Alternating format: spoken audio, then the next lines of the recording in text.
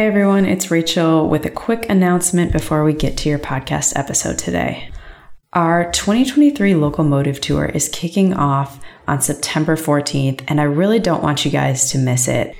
Here's a quote from a Locomotive attendee, Richard. He says, "I did the Locomotive Tour a couple years ago and found I was using the ideas from all of the stops when I would have conversations about our community. Strong Towns does a good job putting these together, and they involve people who are dedicated and skilled and who live in all parts of the country." Thanks, Richard, for that feedback. Hopefully that's a little extra to convince you if you're on the fence about joining us. These events take place every Thursday at 12 p.m. Central from September 14th through November 2nd. You'll get an hour of educational workshop featuring a Strong Town speaker, plus a guest speaker. And of course, afterwards, you'll get access to the recording and a bunch of resources. Plus, you can join us for our new feature this year, the after party on Fridays with my colleague Norm, where you can keep chatting about the topic discussed at that week's session. So you definitely want to get your ticket now, because the first session, which is called "Is This Development Worthwhile? Let's Do the Math," is going to feature Chuck and Joe Minicozy of Urban 3. And I can already tell you that it is currently our most popular stop from the number of people that have signed up. So I'm thinking others probably don't want to miss out on that one either. A couple of other highlights. We've got a session called 4 Freeway Fighting Tactics featuring two advocates, Allie Smither and Susan Graham. They've been fighting against the I-45 project in Houston, and Chuck Marone will join them. Another session is called The Small Steps That Can Make a Big Impact on Your Transit System. And it features transit expert Jerome Horn, plus our staff writer and I believe self-described transit nerd, Asha Mielesco. And it's not all about, math and transportation and these more hard subjects. We've also got a session, probably one of the ones I'm most excited about, which is called How to Host a Neighborhood Walk. This is going to be led by my colleague John and a bright young Strong Towns leader, Jacob, who's been running these really powerful community walks to get to know neighbors and understand issues in his city. So that's probably enough of me blabbing. Important point is, get your ticket now at strongtowns.org/localmotive. All right, let's get to your podcast episode. You're listening to the Strong Towns Podcast.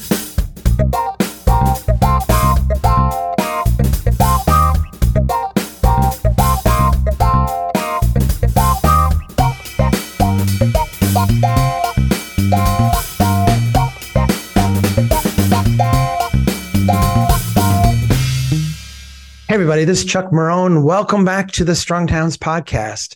I was on a bit of a vacation last month, and as I was out, I try to stay away from the news. I try not to wreck my family's time with me by following too closely, but it was hard not to see. It was hard not to watch what was going on in Maui and the destruction of a major part of this beautiful island, this kind of paradise that I've been fortunate enough to visit Hawaii and been amazed by the beauty. As I'm looking at this, it occurs to me that there's a standard playbook for places going through distress like this. There's a standard playbook for how we, in a sense, assist from the top down places that have gone through destruction like this. It's different than what I have seen work and what I have talked to people about that have been there and experienced this. And so when I got back, one of the first things I did is ask my friend Steve Mouzon if he would be willing to come on and chat a little bit about some of his experiences. You may know Steve. He's been on the podcast a few times. He's the author of The Original Green, amongst other things, but The Original Green is the book that I quote most often. It's one of my top 5 Strong Towns books, so you have to read it. Steve's on our advisory board, and he's just a good friend. So, Steve, welcome to the Strong Towns Podcast. Thanks so much for having me on. I really appreciate that. It's always a pleasure, and I always learn a lot visiting with you for an hour. Well, you and I did not coordinate this, but we're both, for those that are seeing the video, we're both wearing white today, and you're like a customary wearing black guy. So I got on here and we're like twinsies all of a sudden. It's what you do in the summer in a place where it's hot. And I'm in Tuscaloosa, and it's been close to 100 for weeks on end. And so, you stay cooler if you want to go out for a walk this way than in all black like I would in the wintertime. Well, you look good, man. Thank you, man. There's 3 kind of different things I want to hit on. And I just want to tee you up and let you talk a little bit about this. One of the earliest things that I came across you doing that really struck me as profound was some of the work you did, and I believe it was in Haiti, after a hurricane had struck in Haiti. And some of this involved, helping teach people building codes, and some of it involved putting together new living units. I know there were a lot of people involved in this, but you were one.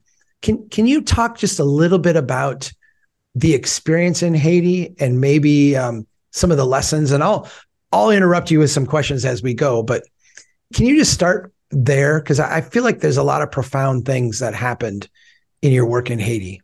I was not one of the ones on the ground there. I was involved from afar in Andres Duane, and the Princess Foundation was involved. There were a few people on the ground, but I was not one of them. Now, there was also a recovery effort from economic recovery, where the place was just incredibly poor.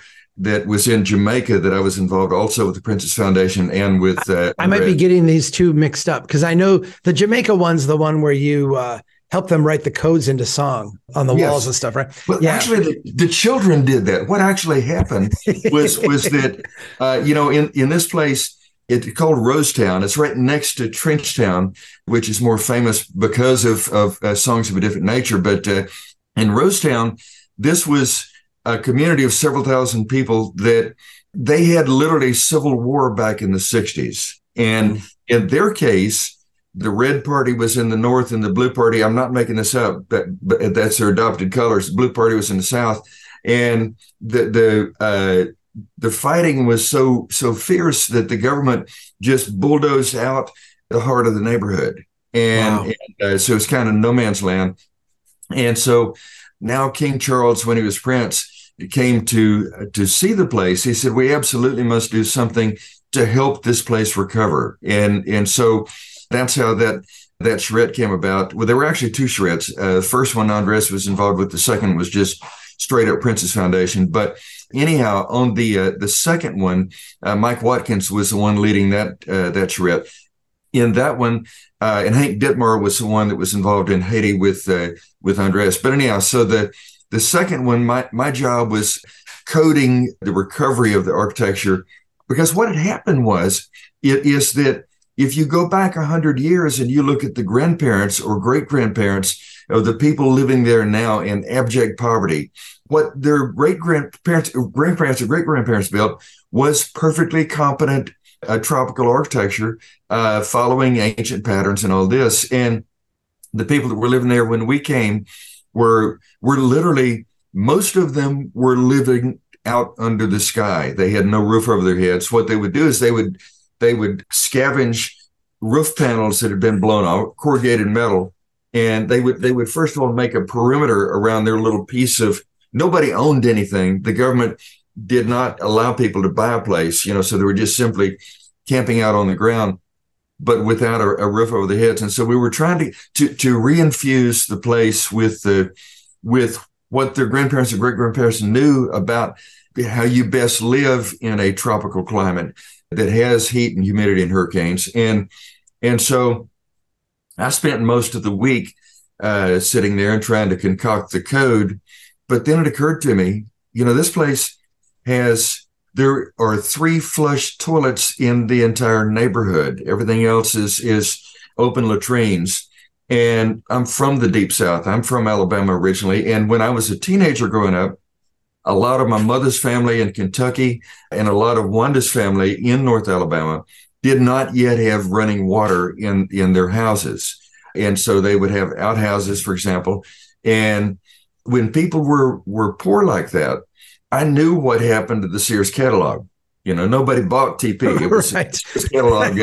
It's just what they use. I grew up on a farm in a poor place, and we had an outhouse as well. Now, we did have running water by the time we bought the farmhouse and moved in, but I know exactly what you mean when you say that. Yeah.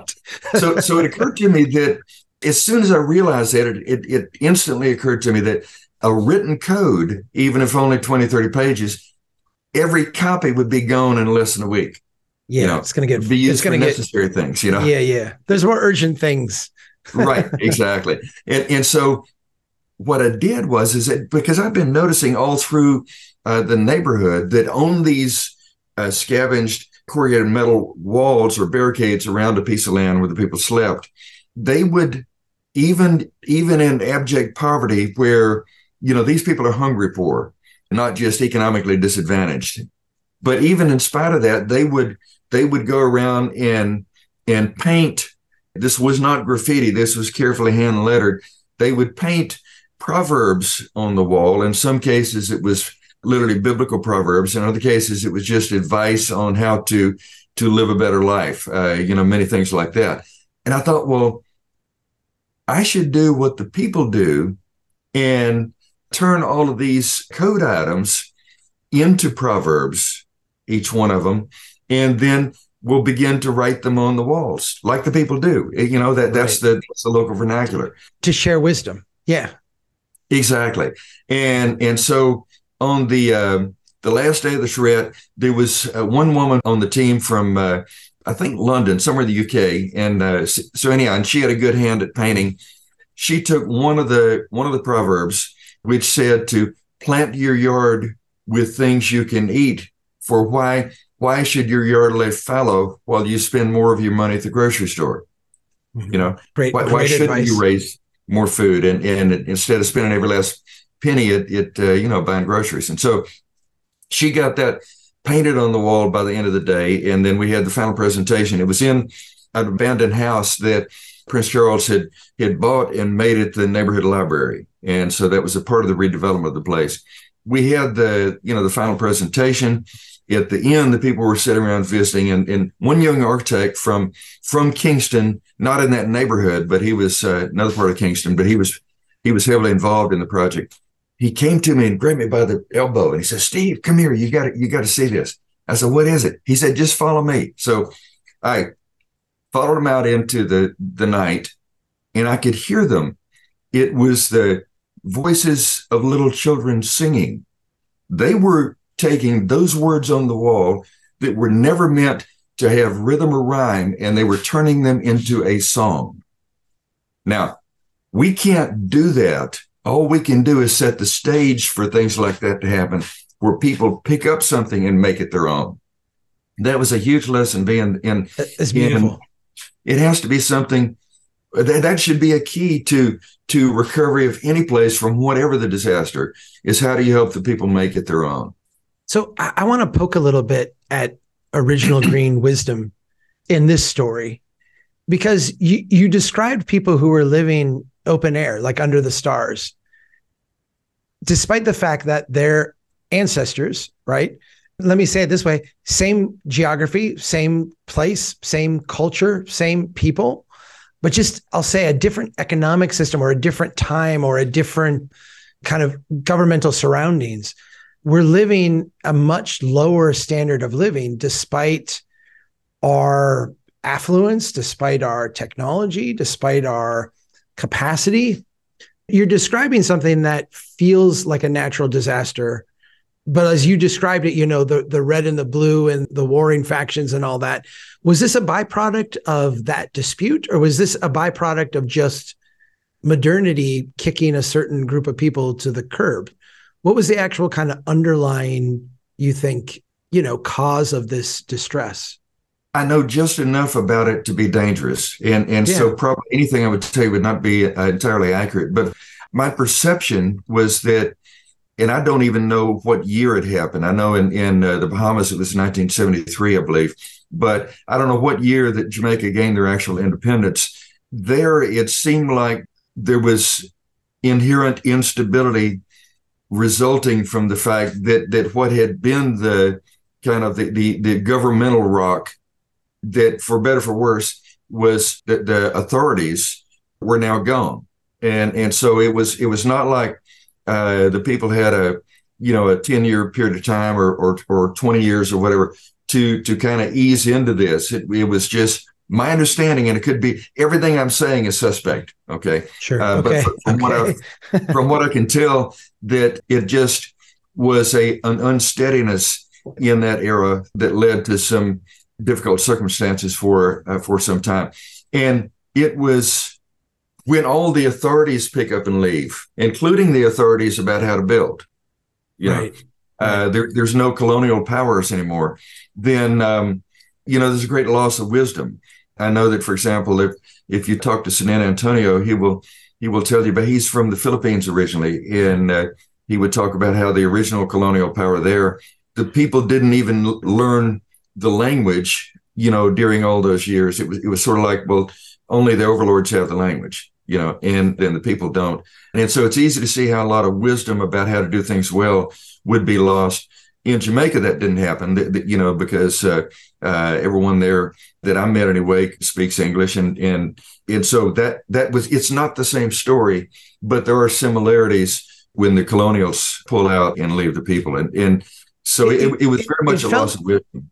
Let me restate what you just said, and I mean, reading your work, I feel like one of the deepest insights that you have in the original Green and kind of everything that's flowed out of that is that, if we went to a place like Jamaica, we go to a place like the Bahamas, we go to a place like Haiti, we go to a place like Minnesota, where I'm at, there's a certain cultural wisdom that resides by the nature of people having lived there and survived there, and in a sense inherited from the school of hard knocks, maybe is what we'd say in present, but inherited a certain wisdom that just comes from, time and experience.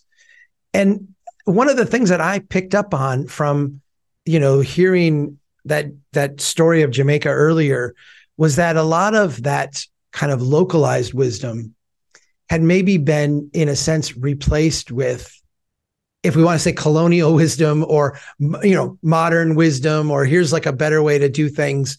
And the reality is that when you went in there and some of the teams that had been working in places like Haiti actually tried to get back to what actually works in a place like this, because the kind of homes you would build in Jamaica are going to be different in significant ways than the homes you would build in Tuscaloosa and the homes you would build in Minnesota and the homes you would build in other places, simply because that is what's required to actually thrive there.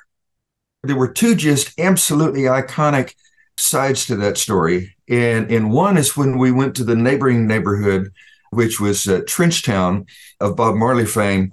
And we went into it was a compound that I think his grandparents had built, or maybe great-grandparents, I'm not sure. But anyhow, that within this compound, which was a perfectly competent masonry tropical building or set of buildings with a courtyard in the middle, within the courtyard, they had built, in more recent times, a shed to shelter Marley's iconic VW bus, in which he had toured apparently. But the shed, the competence with which that shed had been built just paled in comparison. It looked like something completely rustic compared to what his grandparents had built, sitting side by side. I could almost touch both the corner post of the shed and also the surrounding building at the same time. I mean, they were just that close together. It was a shockingly strong indicator. The other thing was that the government had come in right beside Rosetown, had bulldozed a bunch of the shantytown, and had built a modern low-income housing development, and which was perfectly decent in terms of, I mean, it wasn't like hideously ugly like some of the stuff that we would do in the U.S. or whatever, but in the 3 or 4 years that it had been before the charrette from when it was built, not one single family from the neighborhood moved into this place that had running water and had toilets and all this kind of thing, had showers, because it was completely foreign. And when the people were sold or attempted to be sold on all of the modern ways of doing things, which has less to do with what you do for yourself and more to do with what the government can do for you or to you, as the case may be, or that the industrial development complex can wants to sell you things. It just was not something that was, I'm going to say it wasn't embraced, it was totally rejected, and I've never seen two stronger indicators of the current, at that time, state of affairs is those two buildings. Let's go to Katrina. I want to say Katrina was 2003, wasn't it? It was '05 actually. 18 was years it really? Yeah. Oh my gosh. Okay, 2005. I remember watching this develop and thinking the odds of a hurricane in any given year, a category 5, striking New Orleans is pretty remote, but the odds of it happening in one of our lifetimes is very high. Right. It's one of these things that statistically is kind of inevitable. And it occurred to me, and I feel like this was reinforced later with what happened, was that there's got to be, in a sense, received wisdom on how to deal with and recover from a situation like this. But that modern building, in a sense, like post-war building in a place like New Orleans, would handle that in a completely different way, a way that, would stress, more padding and armor and thickness and brute strength as opposed to a kind of adaptable resilience. Yeah, one building in New Orleans that was that striking to me as well there. Yeah. And it's a historic building from, I don't know, close to 200 years ago. I think it was early 19th century, I believe. It's called the Pitot House, Pitot. It was up near Lake Pontchartrain. It was not anywhere near the French Quarter or anything. What happened there is it was built the old way, which is you build your first floor walls of masonry and you stucco them. And then you build the second floor with wood structure. And so what happened when the hurricane was on the way, they didn't know what was going to happen at that time. They didn't know the levees would break or anything. It was kind of out of people's minds, I guess. But right. They simply took all the furniture from the first floor, moved it up to the second floor. Mm-hmm. Okay. The levees did break. The place flooded up to the bottom of the second floor structure almost, as it did with buildings all around. And all the wood frame newer buildings that had not been built the old ways, they all had to be bulldozed because they were filled with mold and mildew, and the wood was rotten and all this. And so it just, I mean, they were total losses. They were some of the 250,000 houses roughly that were lost in the New Orleans metro area with Katrina. And with the Pitot House, they simply went in there, hosed out the walls and the floor of the first floor, brought all the furniture back down, and they were good. Yeah. It just was a shocking difference in what the old wisdom will do for you and what the new products. If we buy a product from the industrial development complex, whether that product be a house or whatever, a piece of a house or whatever it is, that's just something that you buy. And, this term about a smart dwelling or a smart this and smart that is all what it's meant to be, is allow the humans to be dumb. You don't have to think. You don't need any wisdom of how to do things well if you buy supposedly smart stuff. But if the smartness is all having to do with just the delivery process and not the real needs of humanity, then in tough situations, then it may be smart in that sense, but it's certainly not strong. Or adaptable, right? Yeah. Exactly. I'm interested from you in the response to Katrina. This was 18 years ago. Yes. I'm guessing that there are plenty of people in our audience who don't have the vivid recollections of Katrina that you and I do. I remember watching this horror kind of unfold slowly in front of us. A hurricane come in, and then the levees and dikes breaking, and then this mass of humanity fleeing to, a domed stadium in the middle of the city, and nobody going to help them. I remember feeling just this helplessness. There was a response, though. I think you experienced the good and the bad about the response. And maybe we should start with the critical part. Can you talk a little bit about what about the response didn't work? And then I'd like to talk a little bit about some of the lessons and things that we did see working there. Yeah, well, the part of the response that didn't work, and it's what happens so very often on, in a disaster-prone place like the Gulf Coast, and that is that there are a certain number of locals that always are going to say, well, we'll just ride it out. We did it before. We can do it again. And there should never have been anywhere near that number of people in the Superdome. They should have left town. And so, as a matter of fact, I've got family friends that were on some of the crews. I was in Miami at the time, of course, that were on some of the crews that were cutting their way to the coast.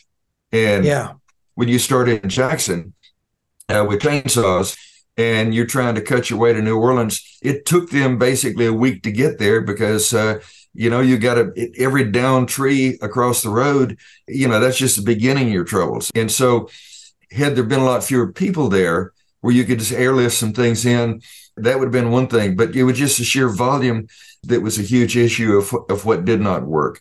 That was the number one key of all things is just simply the fact that the people themselves should have, the mayor said, he said, this is the one we have long feared. There were just way too many people that didn't heed the warning and leave town. When there's always people like in hospitals and stuff that have physical problems, health problems that they can't just pick up and leave. They can't just jump in a car. A lot of them didn't have a car. So it's not like everybody made that choice. Some people had no choice. Right. When FEMA came in, you have the enduring kind of meme of, hey, good job, Brownie. And, the critique of George W. Bush and the response. I think it's fair to say, in 18-year hindsight, that this was not a proud moment for the emergency management people. This is almost a case study, it feels like, in poor response. Feel free to disagree with that. I mean, I think you were closer to it than me. I'm wondering if we could talk a little bit about what was done for shelter for people, because I know some of the emergency response stuff was delayed and haphazard and not well executed. But when it ultimately came into place, some of the early stuff was really, my recollection is that a lot of this was very toxic, and it took people intervening in a different way to move it to something else. Can you talk about those early shelter and recovery efforts? Yes, exactly. As a matter of fact, on the Friday after the hurricane, I went over to DPZ. At that time, there was a group in Baton Rouge that said, we can house a lot of people here fairly quickly. Will you come and help us with that? And so I said, well, that's way too big for me. Let me go over and talk to Andres. And so when I presented the idea to him, he said, well, let's call up the CEO of the Congress for Urbanism and get the CNU involved. And it turned out that within 6 weeks of the hurricane, we had actually assembled the largest planning event probably in human history. There were almost 200 professionals in the rooms where the charrette was held, or as it was called, the Mississippi Renewal Forum. And so that was a good thing. Then the next day after that Friday, I came back to DPZ, and that's when Andres said, he said, Steve, 13 years ago was Andrew, and at that time, FEMA brought some trailers in for people to live in as very temporary housing. And he said, there are kids that began kindergarten in that FEMA trailer and graduated from high school still living in that FEMA trailer. In the New Orleans area, the local building community had built only about 1,000 houses a year for the last 2-3 decades, something like that. But with 250,000 houses lost, then it would take 250 years at that rate to rebuild what had been lost. And so he said, we got to find some way that we can rebuild in a number of ways, not just conventional construction.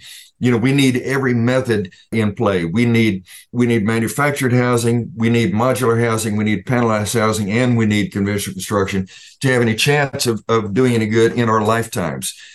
But he also said, your number one job in this that I'd really like you to take on is the most important thing. He said, right now, we don't have any idea what FEMA is planning to bring in this time. It could be something totally different. You need to do all the research you can to find out what it is and to see how much they're spending and to see if we can do better. And so that's where that Saturday was where the original idea of the Katrina cottages came from as a replacement for FEMA trailers. So we conceived of that on that day is emergency housing with dignity, because the FEMA trailers had none, and so that was a part of the thing of how can you help your place recover feeling like you're actually human and not just a cog in a machine. You see what I mean? No, I totally see. Talk a little bit about what is unique about a Katrina cottage as opposed to your standard FEMA trailer? We had several ideas in mind about that. And one of them is that it should be something that would let you get the tiniest bit of foothold, kind of a beachhead, if you want to use a military term, on your land again. In Mississippi and in Louisiana, there was a lot of gallows humor. Things like, I'm a proud slab owner in Pass Christian or whatever, because that's all that was left was slab. Right. I love people. So, I really do. Yeah. You got to have fun with something, even in the direst of circumstances. And they were certainly doing that. And these were people living in tents months after the storm, so they didn't even have anything hard. They had canvas all around them, and that was it. But so the idea is how can you build something incredibly small, nowhere like what had been lost. Even a shotgun house in New Orleans was like 3 or 4 times the size of a Katrina cottage. But the idea being is, how can you gain this foothold where you and your family can get back onto, because you're paying a mortgage payment on a house that doesn't exist anymore. And it was taking, a year and a half, 2 years for the insurance companies to get in and actually reach settlements. I remember one sign that a slab owner had put up. I think it was either Waveland or Pass Christian, one of the two. And he said on the sign, Katrina, work of God. In insurance companies, he named one of them, but anyhow, the work of the devil. Yeah. But anyhow, so if you can get a tiny foothold on your land again, and then if the cottage is smart enough that it has obvious ways to expand, ideally what would happen is it would become kind of a granny cottage in the backyard or something like that, or it could be a home office. It could be, it could do a lot of different things, even though it was small. Matter of fact, the virtue of being very small is that it can be dedicated to almost innumerable things over time once you've recovered from the storm. And so that was the idea, is to live with dignity in something incredibly small that then can expand into what would serve you well in the long run. Tight quarters in the beginning. Think of it like going camping, a little camper trailer or something like that. We lived in a camper trailer for over a year as we were finishing our house that we built back in the 80s. And the funny thing is, we had actually borrowed that camper trailer from Wanda's family and gone on an anniversary weekend trip, and it was a romantic getaway. Right, but right. A year and a half in it was no longer romantic. A little bit less romantic. Yeah. So at some point you got to start occupying more of the land, but at least if you can get that foothold, that was a real key, and a foothold with dignity. That was the key in the beginning. I feel like there's also something about economics here. I remember Andres giving a talk that I heard, and this is, me and the transition from engineer and planner to strong towns advocate. I was tuning in and asking a lot of questions. And I remember his talk, it wounded me a little bit because he talked about the recovery, and he actually said this. He goes, the FEMA assumes that everybody in New Orleans wants to live like they're from Minnesota. And he actually used Minnesota as an example. And I think he used it as upright, very serious, 9 to 5. And he actually described that. And he said that, they believe that everybody wants a 9 to 5 job and everybody wants to have a mortgage. And that, if we go in and pay them fair market value for their property, that they will then turn around and rebuild. And he said that is not the culture of New Orleans. And then he did this discussion about New Orleans culture. And he said, how do you think you come up with these exotic foods? He said, it's because you spend 14 hours a day cooking exotic foods. How do you think you come up with beautiful jazz music? It's because you spend a lot of time doing it. And he described the culture of New Orleans as being a culture of leisure. That struck me as profound because we celebrate New Orleans as this unique place. And I think one of the things that people feared would be lost was this unique New Orleans culture, because the FEMA approach was, well, you've got an old house in New Orleans, it's worth $60,000. We'll come in and be very generous and give you $70,000 for it. And then you go rebuild your life. And when you go price what a new house constructed on your same lot would be, it's $300,000. Making you whole, quote unquote, making you whole didn't really do anything for you. It actually required you to live a different life. In Andre's terms, the life of a Minnesotan, go out and build a $300,000 house now and have a 30-year mortgage and have a 9-to-5 job. And that was not, let's just say, native to that place in an authentic way. Have I lost something here? Am I understanding correctly? You are that is a very accurate reporting of what he said. Actually, I've heard him say that many times, and I'm convinced that he's exactly correct. And there's something here I'm going to throw in that if you want to talk about it on another podcast someday, I'm going to do a very quick summary of it. But Wanda and I have been working with L.C. Clemens, the artist formerly known as Laura, who is a disaster recovery expert, and on several things that began several years ago. The Dorian hurricane, which actually was a tornado, that 220 mile an hour winds that sat on Marsh Harbor for 2 days. I mean, it's a storm unprecedented in modern history. It's just like, it was unthinkable. We've been thinking through a whole lot of things about disaster recovery, but that also applies to sprawl recovery, also applies to recovery from serious disinvestment. It also applies to the recovery of community of people that leaving one place because of climate change and that are going to some other place to try to rebuild their life again. So a lot of the principles apply across all 4 types of recoveries. But in terms of, in particular, the disaster recovery, when you have lost everything, like the proud slab owners did, then FEMA sees it in terms of just the recovery of infrastructure in buildings, and that's it. That's not it at all. That's a piece of it, but that's about a third of the equation. The other 2/3 are things that you mentioned in the last couple of minutes. One of them is, how do you begin to recover an actual economy in this place when literally all of the dollars might be washed out to sea, as in the case of Marsh Harbor, there was just nothing left. But that's not enough either. The other third of the equation is another thing you just mentioned, and that is, how do you begin to, at the earliest possible moment, begin to recover the culture of the place? So like there should be one place as soon as possible, and several different phases of that we didn't understand any of these phases. The first is just when the Red Cross tents show up, and then there's a couple of the phases, and then there's one where the hammers show up, meaning that you're actually starting to build stuff again. And we're in the process of kind of illustrating this for the various recovery types, but that really should be a whole nother topic for a whole nother day. But I just wanted to throw that in because you and I have never talked about that work before. This is something that LC and Wanda and I have been working on kind of quietly for the time being. Yeah.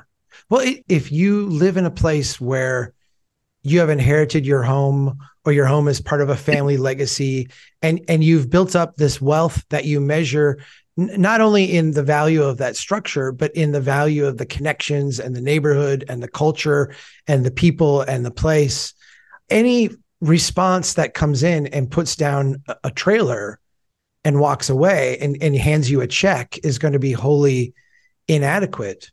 I feel like the Katrina cottage, it's maybe not a solution that makes everything whole, but at least gives you a path to start with, as you say, dignity, and then ultimately build to something better over time. Am I being too Pollyanna with this, or is that kind of the vision?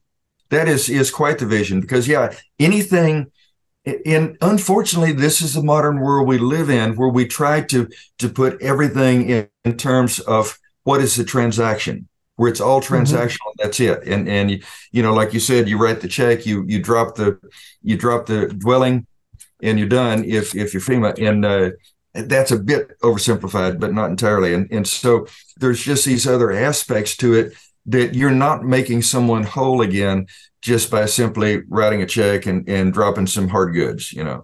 Can I offer one more thing? And I'd like your reaction to this. My wife won a journalism award a couple years after Katrina, and the award ceremony was in New Orleans, and it had been a while since I had been. And I said, I really want to go. I haven't seen it post Katrina. I really want to go and experience that. It was kind of fun because they had a tour there for journalists to take to tour basically the Army Corps of Engineers rebuilding of the dikes and the levees and all the stuff. She signed me up for it. Like I got to go on this with a bunch of journalists. they didn't know anything about engineering, right? Like they were asking, I'll say this in all kindness, they were asking like dumb questions. And I was able to kind of get the engineer on the side and say, okay, explain to me what I'm looking at. I'm looking at this massive, and he was very proud of, all this stuff and the different systems they have been putting in place. It was billions of dollars. It was a massive sum of money. And I looked at this and it was hard for me to not see it in terms of, we're not going to spend money helping people recover or helping neighborhoods reconstitute themselves or helping people put things back together or even helping places be more resilient. I mean, we'll go back to the Pito place you talked about at the beginning, where like, can we build in a way that can withstand, once every 100 years getting hit by this? Instead, we're going to build something really, really huge in, kind of the false hope that this will never happen again. Or if it does, we'll be more hardened against it. I felt this sense of bewilderment about it, kind of almost like loss. Like this was an unfair response for the people that were there. Well, and here's the thing too, and that is that, and I keep running across these pieces that I read that just gets me totally incensed. It talks about hurricane-proof construction.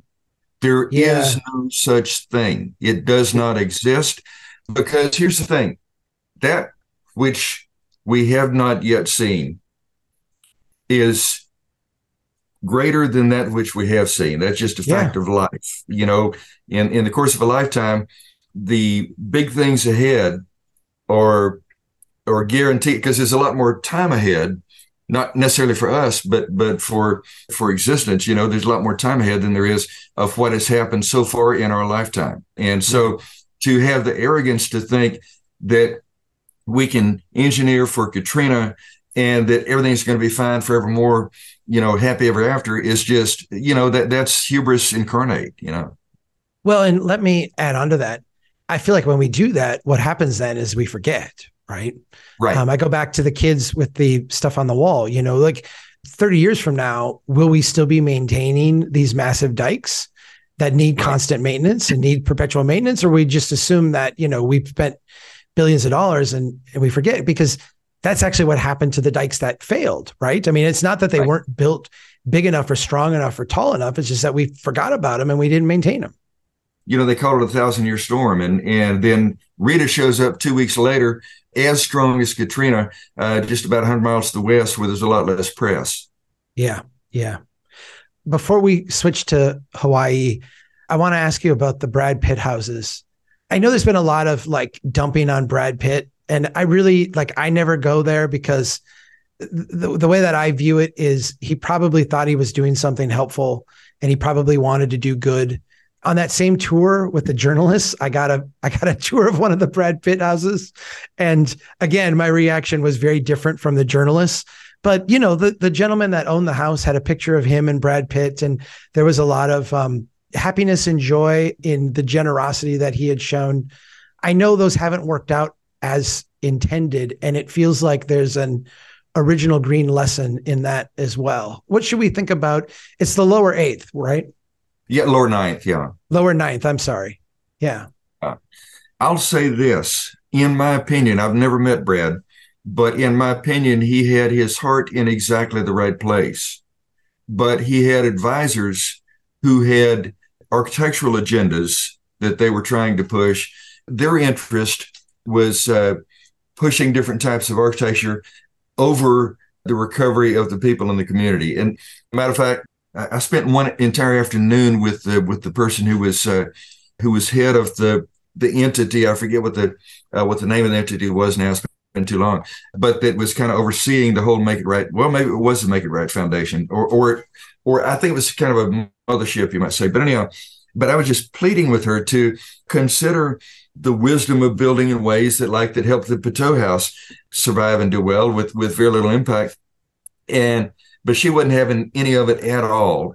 It was just like, no, we have to do something that is a showcase of the latest in design. And it was a total loss on my part because I did nothing to persuade her to consider things long proven to work or work better in a storm. And so they were trying all sorts of stuff. And one of the things was a company that actually some of the new urbanists had been very interested in, and also some of those on the traditional architecture side as well, of a product that infused wood with glass, with the idea being that it would never rot and all this. Well, in a perfect world, that was the case. In reality, of course, we all know what happened, and it became just a soggy, rotten mess in so many of those houses. And what is it? The Lindy principle, I think it's called, that Yep. you can judge the future of something by how long it's persisted already. That in terms of, shoes have been around for what, 3,000 years, and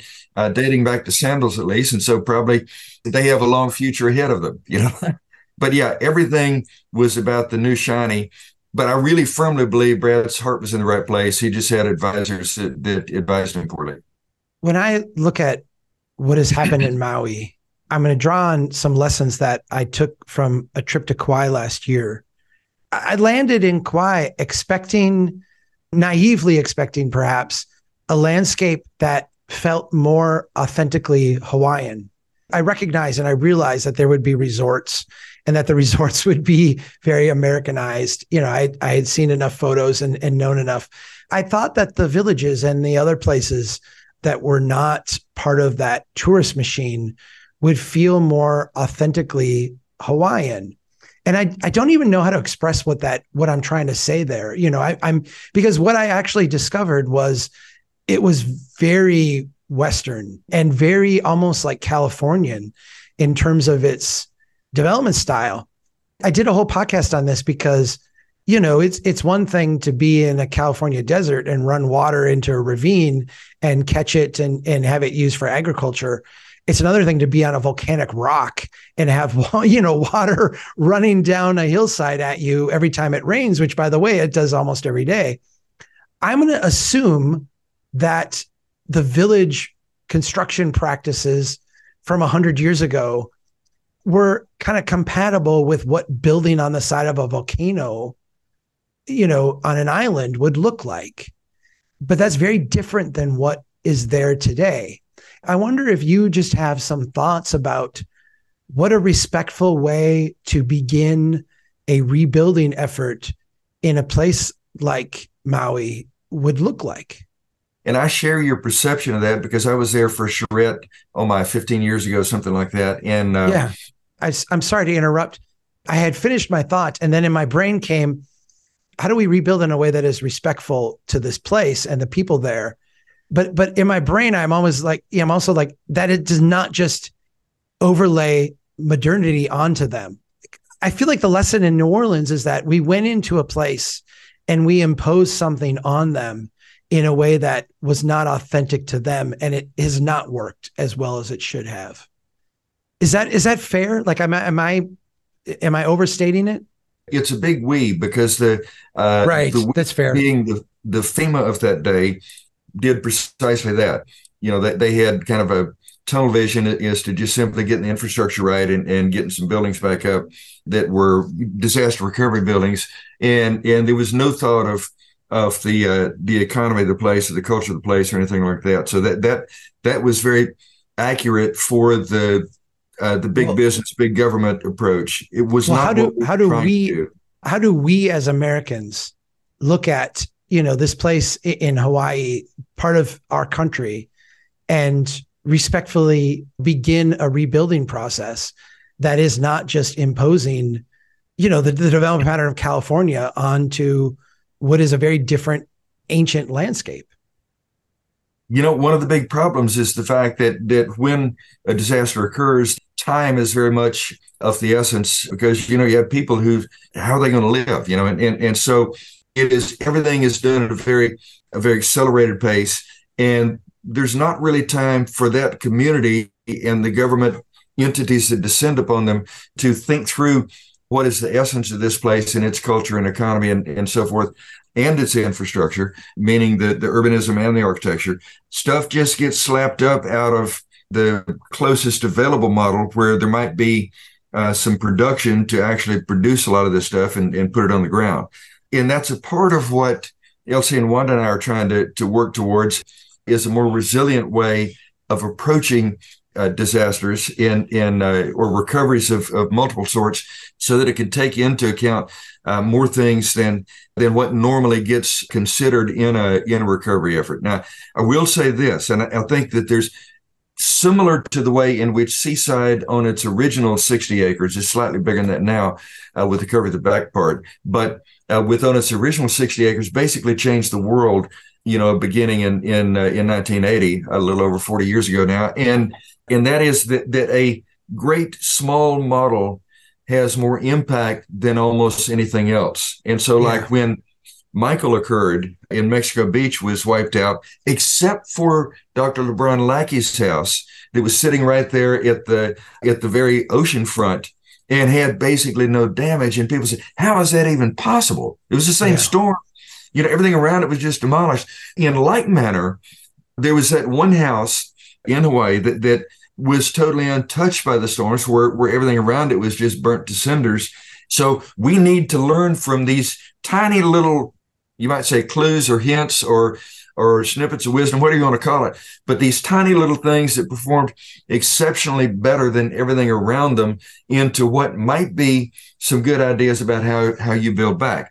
In my time there, 15 years ago, I also saw these little towns that looked like Old West towns that were put up that would have had nothing to do with what I would have thought would have preceded them. I actually don't know what the architecture there was like and the urbanism was like, 150 years ago. I've never learned that. But what I do know is if you're in a place that is susceptible to wildfires, and why in the world that California can't learn this, I do not know. But in a place susceptible to wildfires, your best response is to have tight urbanism built of masonry or non-flammable things, where you don't really have a lot of fuel in the town, that the fire can rage around you.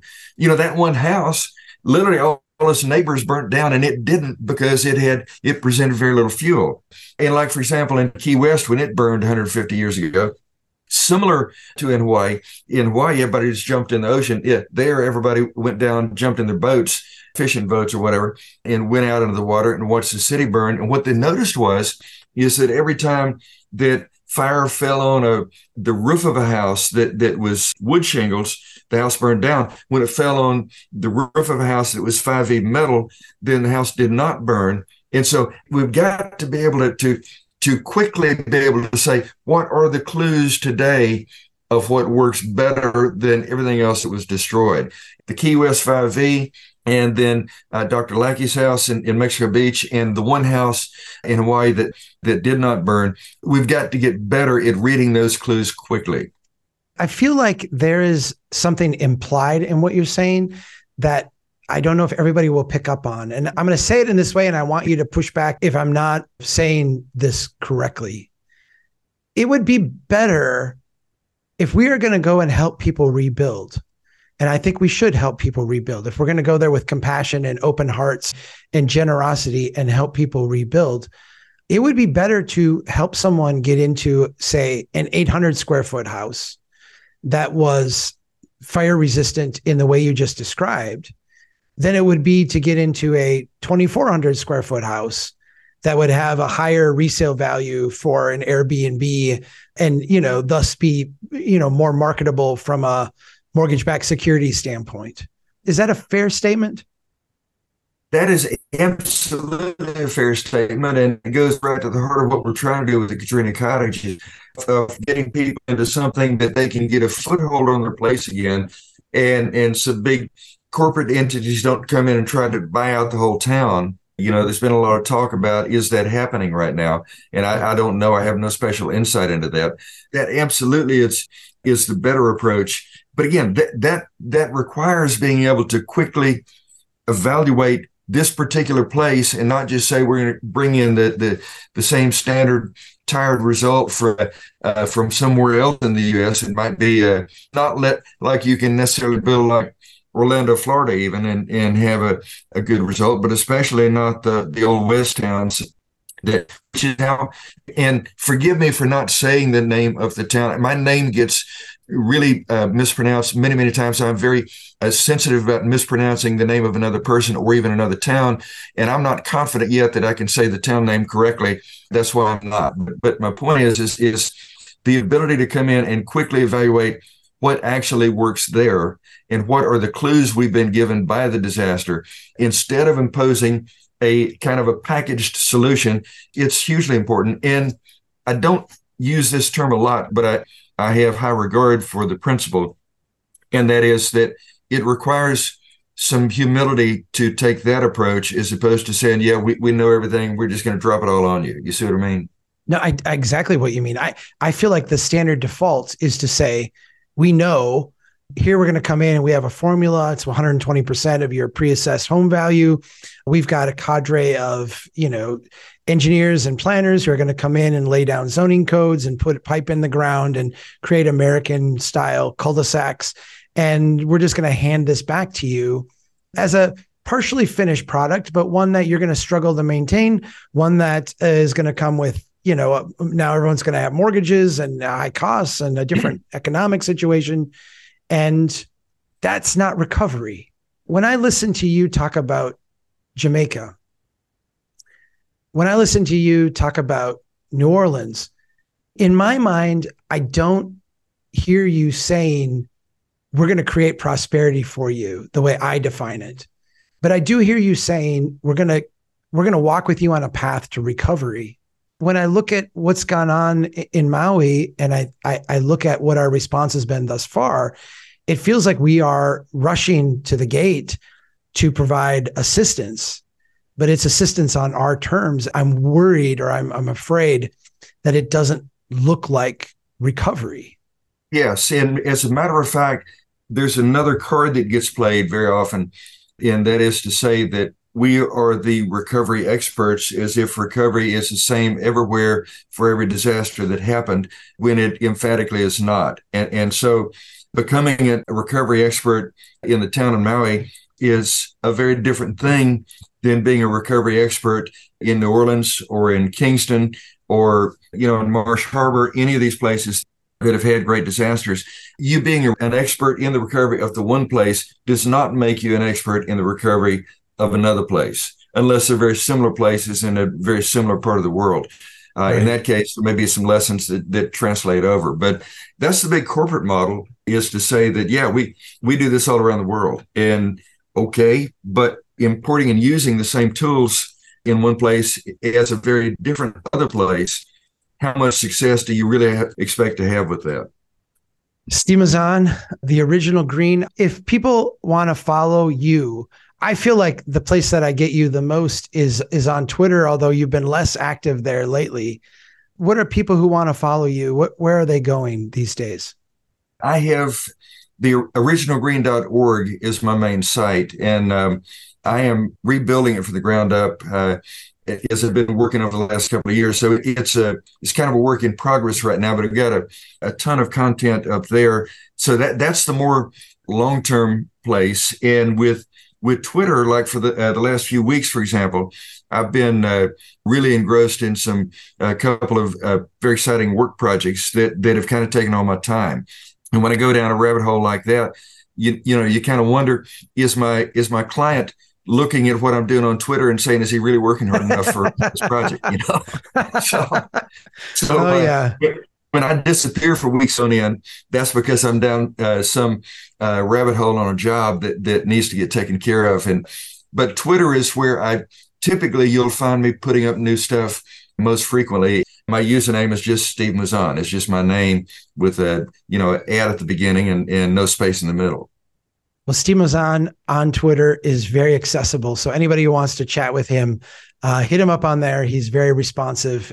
When you're done working on your big project, I got the same thing. I've got a book contract that is a little overdue. And every time I post a picture of my kid going to college on Twitter or on Facebook, I'm thinking, is someone at Wiley Publishing looking at me going, what? You have a family? Stop that. You're not allowed to have a family. No, not when you have a book overdue. Yeah, exactly. All right. Thank you, friend. Yes, sir. It's such a delight to be with you, and hope to see you soon. Likewise. And thanks everybody for listening. Keep doing what you can to build a strong town. Take care.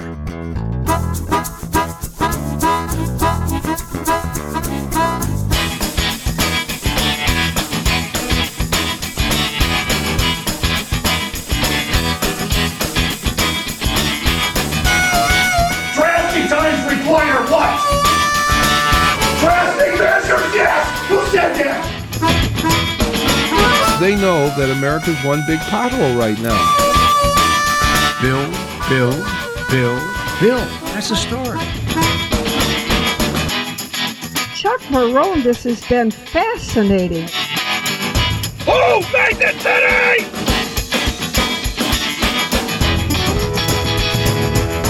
I like you. I like your vision of the world.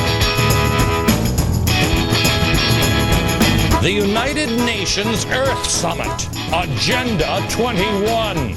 Yeah.